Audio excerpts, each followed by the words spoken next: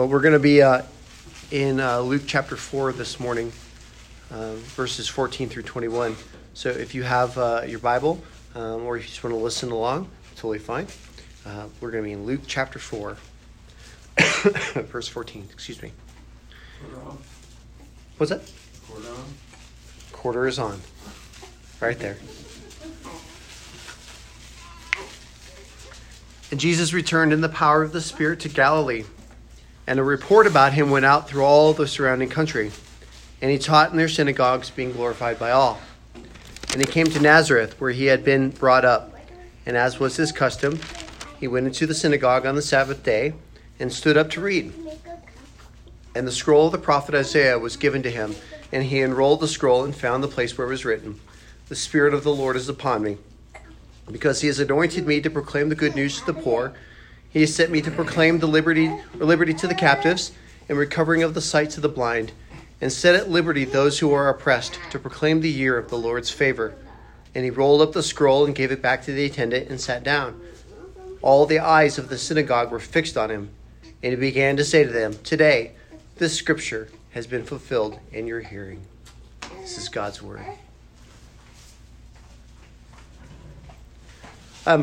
This past week, I think it was this past week or the week before, I watched, as many of you may have watched, the images of the volcano near Tonga exploding. I remember Jen telling me, she's like, "You got to see this." And so I thought, well, it's just a volcano. What will be? And then I saw the satellite imagery of this thing, and this was like, I guess, like seeing the very first atomic bomb go off. It was awe-inspiring and shocking. Under the ocean. That was the one under the ocean, right? And what it did to the nation of Tonga was just devastating.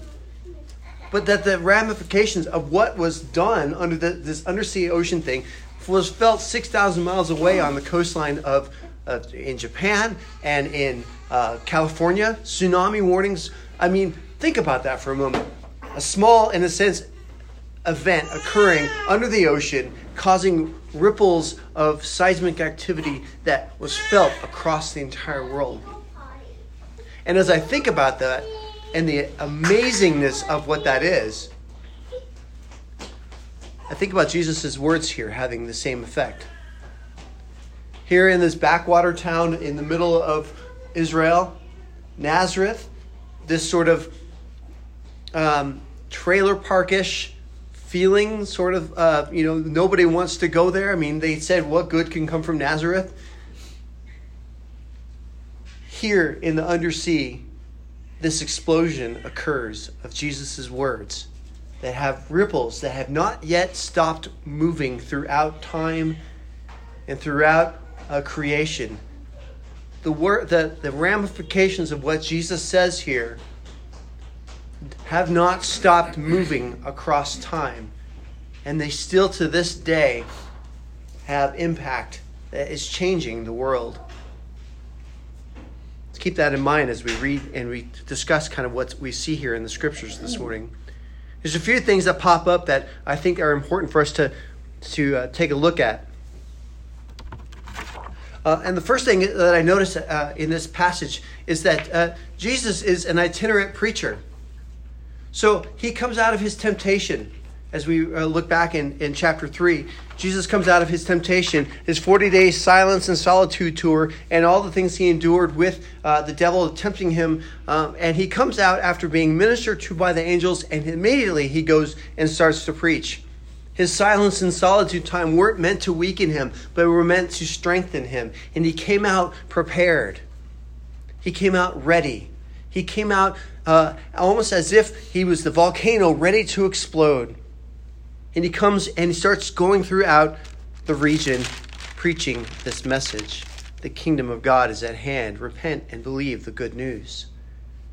It's a radical message. He's basically saying, age of Messiah is here. God is here. I remember the movie, and I've said this a zillion times before, you probably remember, in the movie Ali, Will Smith, who plays Muhammad Ali, is in Zaire at the time. That's what it was called. And he's in Zaire, and he's ready to fight George Foreman. And George Foreman's in the ring doing practice rounds. And Muhammad Ali walks in with this brashness and grabs a djembe or a drum and starts banging on it saying, the king is here. The king is here. This hubris, this stance of like the king of all kings of boxing is now in the ring. And in the same way, but with humility and mercy and grace, Jesus walks into the region of Galilee and is saying, the king is at hand. The king is now. The kingdom of God is starting. So we notice in verse 14, it says, Jesus returned in the power of the Spirit. His very message that he's proclaiming to all of these people is empowered and enlivened by the very presence of God within him. It wasn't fancy speech or persuasive talking, but God's power in and through him.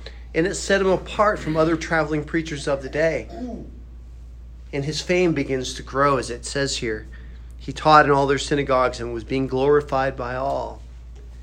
And the impact of Jesus and his message that had on these people is important. Like I said, he was being glorified and elevated. His fame begins to spread all over Galilee, and he's become recognized as a rabbi, which was a high honor in those days.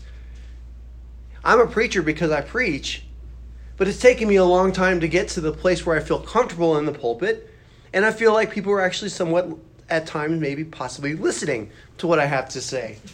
But Jesus doesn't have that problem. He walks into the places, and he gets the scroll and immediately can comment and immediately can share. And people are like, something's different about this guy. Something about this guy is clicking with me that I've never heard before. He'd become recognized. So he returns home to Nazareth. He goes on his Galilee tour, and then he goes home. Now, for any of you who ever were in college and you came home, that was a great experience. It was really cool, except if you came home with a radically different political point of view than your parents and shared it at Thanksgiving, then maybe they didn't like you very much and you were probably, a little upset. But so Jesus, in a sense, returns home to Nazareth and then brings his rabbinic ministry to his own, to his townspeople, to his family, to his friends. You notice he walks into the synagogue, as was his tradition, as was what was expected, and he stood up to read. And they handed him Isaiah. I don't know about you, but if someone just handed me a Bible on a Sunday morning and said, I don't know, pick something and talk, well, that would be a bit of a challenge. See, for me, it takes a week or so to birth a sermon, to figure out what I'm going to say, to write it down on this nice little piece of paper over here, and then be able to deliver it to you. It takes some time, but Jesus has just simply asked, comment on this. And Jesus goes and he picks up the scroll and he reads this section, and he reads it and offers his commentary. And then those in attendance who were waiting to hear what he would say and what he would read, how would this carpenter's son handle the text in Isaiah 61? What would he say? Would he live up to his reputation? So Jesus reads this text from Isaiah 61. The Spirit of the Lord has anointed me, or is upon me, because he has anointed me to proclaim the good news to the poor. He sent me to proclaim liberty to the captives, recovering of the sight of the blind, to set at liberty those who are oppressed, to proclaim the year of the Lord's favor. The verses read are all about the Messiah, the one Messiah, the one sent from God who would bring Israel back from captivity, irrelevance, prison, brokenness, and oppression. Israel's condition was requiring divine intervention. Israel had found itself in a place of being in a sense, out of favor with God because of their own sinfulness. They had neglected the poor. They had neglected the sick. They had done wrong and perpetuated injustice against people. They had done all these things. So God basically exiled them into Babylonian captivity, into irrelevance. In a sense, he had just put them on the back shelf because they had done wrong. They had done the wrong things. And they were waiting for Messiah. Hundreds of years they've been waiting and waiting and waiting. And this text is their hope. It is their anchor point. It is the thing that they're hoping and waiting for, the one day when Messiah would come. And those who heard this message would have understood Jesus' words here. They would have understood the messianic nature of the text. And maybe some even were provoked to hope again in Messiah. This text was not This text, as Jesus read it, was the shot that was heard around the world. Jesus is claiming here to be the anointed one. Think of that for a moment. The carpenter's son standing up reading a Bible passage in church saying, I am he who we've been waiting for. Jesus claims to be the anointed one of God, the Messiah, the called and chosen and empowered one, the one that would bring Israel back into the forefront and back into favor with God, bring her back into relevance. Jesus is claiming here to be the one to bring wholeness back to Israel, the awaited salvation. He's claiming to be full of God's presence, full of God's divine power, claiming to be to have the good news message, the message to the poor. He's claiming to have the message that would free captives, heal the sick, enact justice for all the oppressed, and claiming to be the one who is ushering in the age of Messiah. It says here that their eyes were fixed on them. I wonder if their eyes were still fixed on him, or were they squinty with rage? You know how you get when somebody says something that's totally off color and you want to punch them in the face? I don't know which eyes they had in that moment. And then Jesus goes to say, this has been fulfilled in your hearing. The king is here. Messiah is in front of you. Hi guys, nice to meet you. It's me, native son of Nazareth. Now there were two reactions that happened. First reaction is interesting that it says here, and I didn't expect this. They marveled at his words. They had the whole Keanu Reeves in Bill and Ted's Excellent Adventure whoa move. You know, they had like, whoa, this is crazy. This is amazing. They're stunned. But Jesus, if we read later on here, he says more, and their woe turns to fighting words. You see, Jesus does this thing in the Gospel of Luke where he presents a truth to the Israelites and truth to the Jews and says, here you go. And they go, we hate it. We're going to kill you.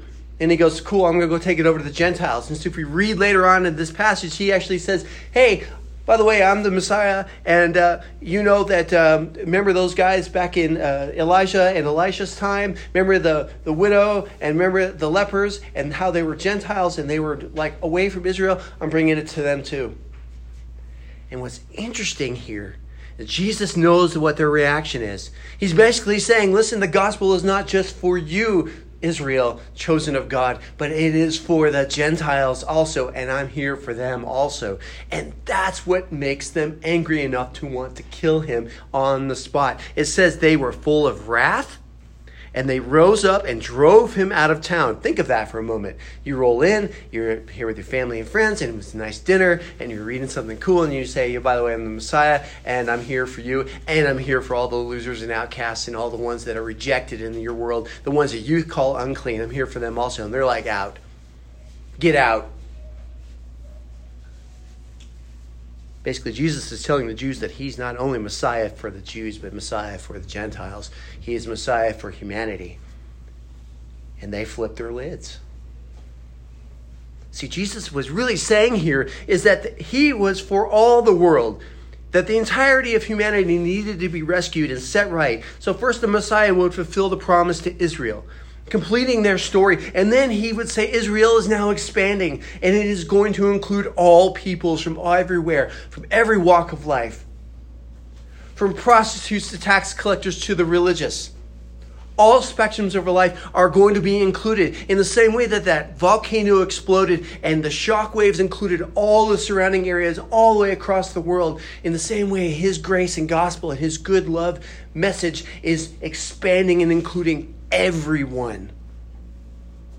And Israel, who had been following God, or at least marginally for all this time, did not like that idea that the rest of the world was going to be included in God's love. And they wanted him dead.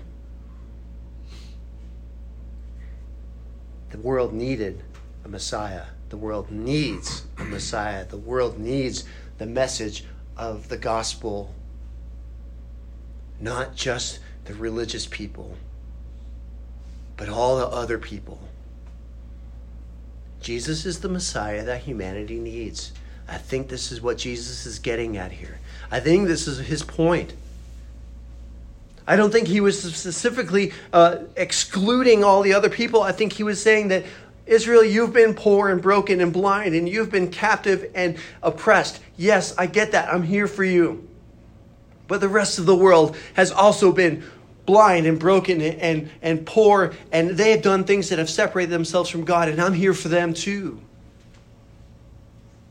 God's love knows no boundaries, and it knows no religious walls that put it up there that keep other people out. Jesus is saying, I am the Messiah that all humanity needs. You see, Jesus makes God known. He says he was full of divine power and presence. He says the Spirit of God is upon me. He says when we see Jesus, we see God. We see the anointed one full of grace and truth. Jesus, the one who saves, Messiah in our midst, proclaiming good news. Good news. Jesus' gospel to humanity is foundationally spiritual. Don't miss this. It's super important for us to recognize that our sinfulness, the things we have done in the body and out of the body, have been rebellion against God in his ways. And has separated us from him. Starting in the Garden of Eden all the way through history, we have done things that have rebelled against God's ways and chosen ourselves over God. And we cannot bring ourselves back. There's no way to bring ourselves back. We need someone to come in and spiritually save us, to forgive us of our sins. I love what it says here, to proclaim the year of the Lord's favor.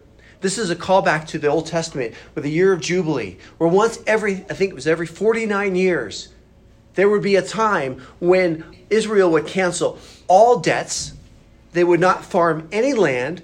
They would allow the earth to heal. They would heal all relationships. They would cancel everything. All slaves would be free. The whole world would be set at peace. And Jesus is saying, that's what I am here to do. I'm here for that.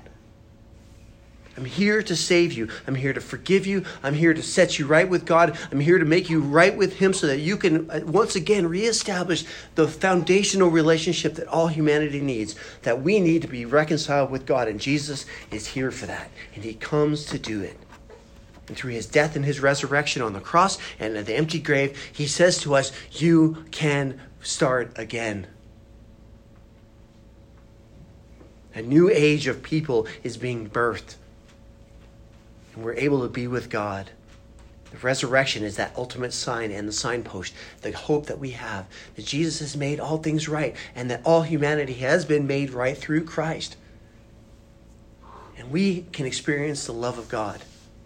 Not just us in this room, but all those out there. The people wandering around the pot shop, the people going in and out of the thrift store, the ones doing the laundry over there. They need to know that they are loved and that God loves them deeply and sent his one and only Son, that whoever believes in him will not perish but have eternal life. That is Jesus' good news message.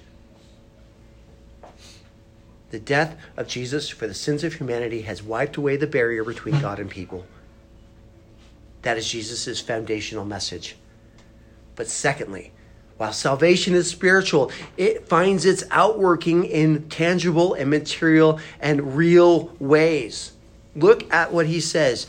I am here to preach good news to the poor, which are real. They are not, this is not a metaphor. This is not some sort of word picture. No, real poor people need to hear good news. Real poor people need to know that their needs are going to be met. Real poor people don't necessarily want to be rich, but they want to know that they're going to be able to make it to the next day. Jesus is like, I'm here for that. Jesus is saying that there are people who are blind and sick and that need physical healing. He's like, I'm here for that. I'm here to make that work.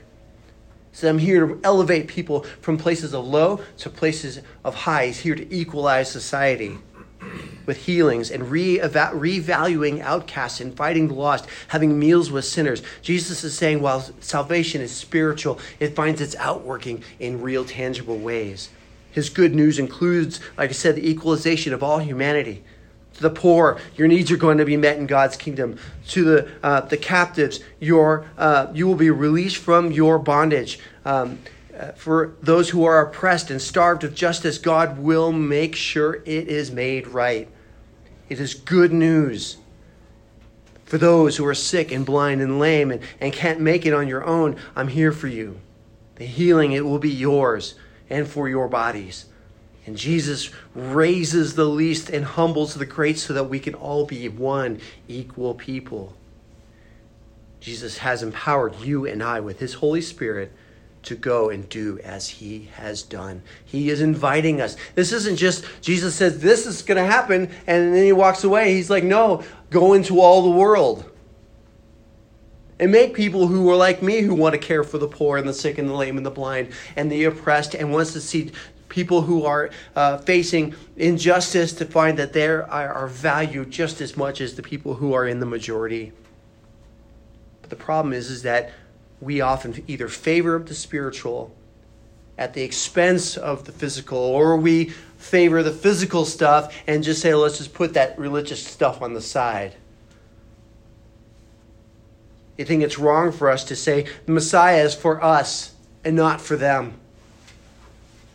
It is wrong when we exclude people from our congregation based upon what they've done or who they are or how they identify. It is wrong for us to keep this Jesus for ourselves. And we do. Not just here, but all churches everywhere. We are way too exclusive and far less inclusive. There are so many people outside of the walls of this little building that need to know that they're loved. Because the world won't tell them that. At least not in full. Only those of us who have been forgiven by the grace of God and who have been set right in his sight can actually go and say, let me tell you about a real love. Let me tell you how that really works out. We need to be the ones who are receiving in all manner of people, no matter where they come from. I think it's also wrong when we say that salvation is only about something that you get so that you could go to heaven when you die. I think that's wrong too. Salvation is not fire insurance, folks. It's not just something that keeps you out of hell. It is meant to be the very thing that enables us to be fully human before God and be fully human with each other. It is a tangible, real, right now sort of thing. But it is also wrong for us to put the spiritual on the back burner and only focus on the social activism. To only focus on those things at the expense of the social. We must have it in the right order. We are saved by grace through faith, through the love of God, because of what Jesus did for us and made us right with God through his choice. And now because of that, we can go into the world and effect good change. We can show the unlovely that they are loved. We can show the outcast that they belong. We can go to and become doctors and lawyers and healers. And we can go and social workers and go into the world and say, listen, I'm here for you. I'm going to make sure you get that justice. I'm going to make sure you get that medical procedure. I'm going to make sure that you are welcomed. That's our job. That's our job. We cannot farm this off on politicians. We cannot farm this off on anybody else. Our response must be that we must take up the mantle that Jesus has given us. We must be a people who are like this. We, because of Jesus, now have the Spirit of the Lord upon you to proclaim good news to the poor. That in God's kingdom, your needs are going to be met. You come and belong part of our church, and you have a need, we're going to make sure that happens. You got a bill that you can't pay, you're part of our congregation, and we love on you, and we show you the love of God. We're going to make sure you're going to be okay, that your heat won't get turned off, that you'll have a King Soopers card, that you'll make sure that you'll be okay. We'll do that. That's our job. Someone comes in and says, I'm in bondage to something terrible in my life. We're going to be here. We're going to be with you through that. That's our job. Jesus has commissioned us to be that people. We are to be like him. That is what a disciple is. We are to bring good news and challenge our assumptions about our neighbors. Jesus' words to us are going to make us angry. Let's start there. That's how we ought to respond. We ought to acknowledge that the gospel is going to offend you in some way. It's either going to offend you when it calls out your sin. When it says you shouldn't really be that prideful, you shouldn't be prideful at all for that matter. You have wrong assumptions about that people group. The gospel is going to call you to the carpet. It's not going to shame you, But it's certainly going to go, man, that's not the right way. The right way is Jesus' way. Let's recorrect ourselves and go this way instead. Jesus' good news will challenge our assumptions about ourselves. How we identify ourselves, how we think of ourselves. It will challenge us, and it could offend us at some point, but Jesus has got it right. Let's just trust the way he sees us and accept him into our hearts and allow him to change us into Jesus-type people. Secondly, Jesus' good news is going to challenge our assumptions about our neighbors.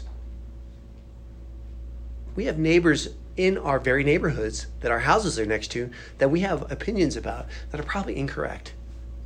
No one person nobody is the sum total of what we see on a daily basis. There is another side.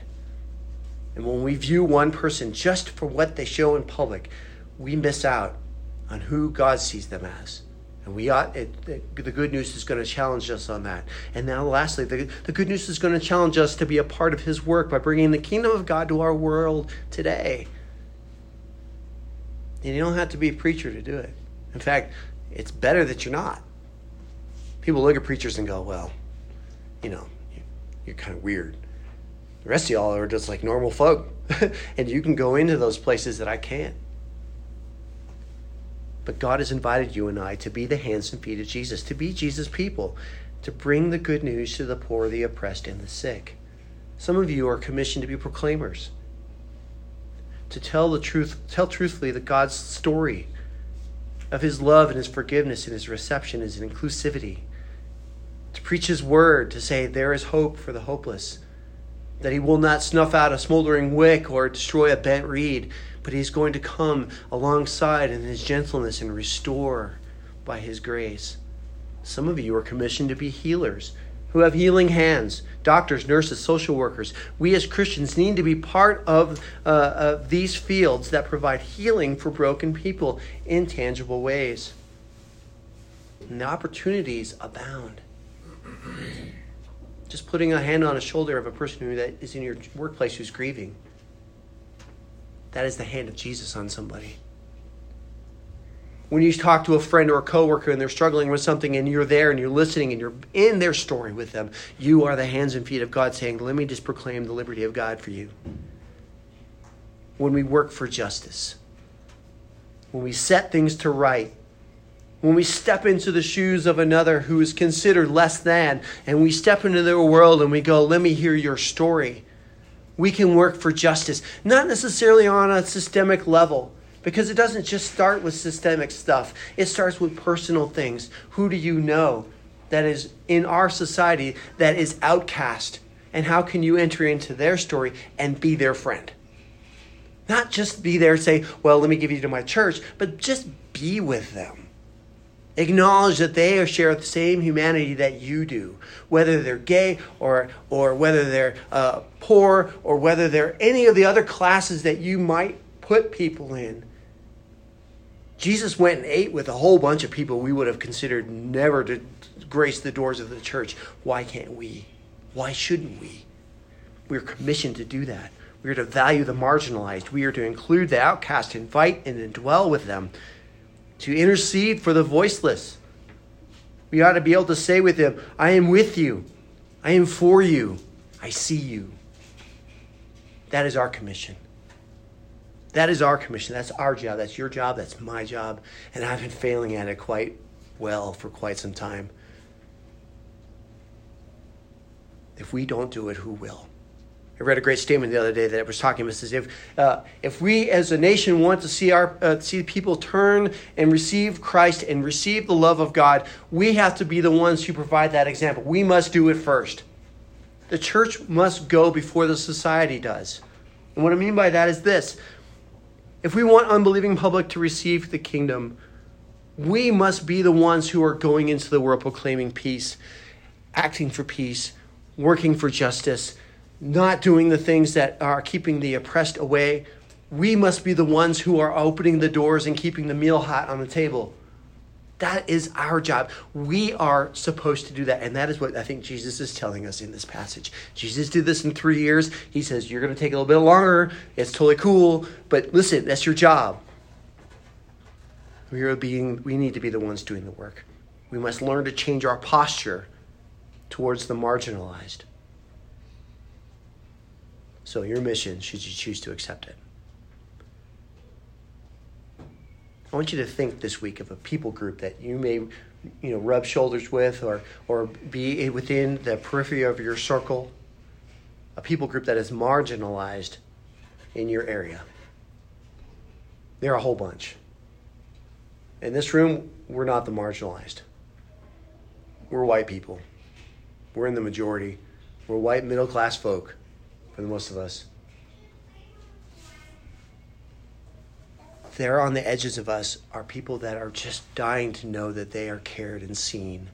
And we have the opportunity to go do that. Think of a people group this week that is marginalized and ask God to give you the means to reach them with the inclusive love of God. And that just means create a friendship. Take them out to lunch. Not as somebody to pity, but someone to know. I need to do this better because I am failing at it dramatically, whether you know that or not. How can I serve in a tangible way? How can I just be with somebody who needs to know that they are okay to be with? And I pray that God will give you the strength to do that, the power to do that. You have it. The Spirit of the Lord is upon you. You all are carriers of the most amazing power that spoke the worlds into the existence. How can we not use this to go to the marginalized and bring them into our circle and then go into their circle and be with them? Because that's what Jesus did. We have a lot of work to do. I have a lot of work to do. Let's pray that God will enable us to do that. Let's pray.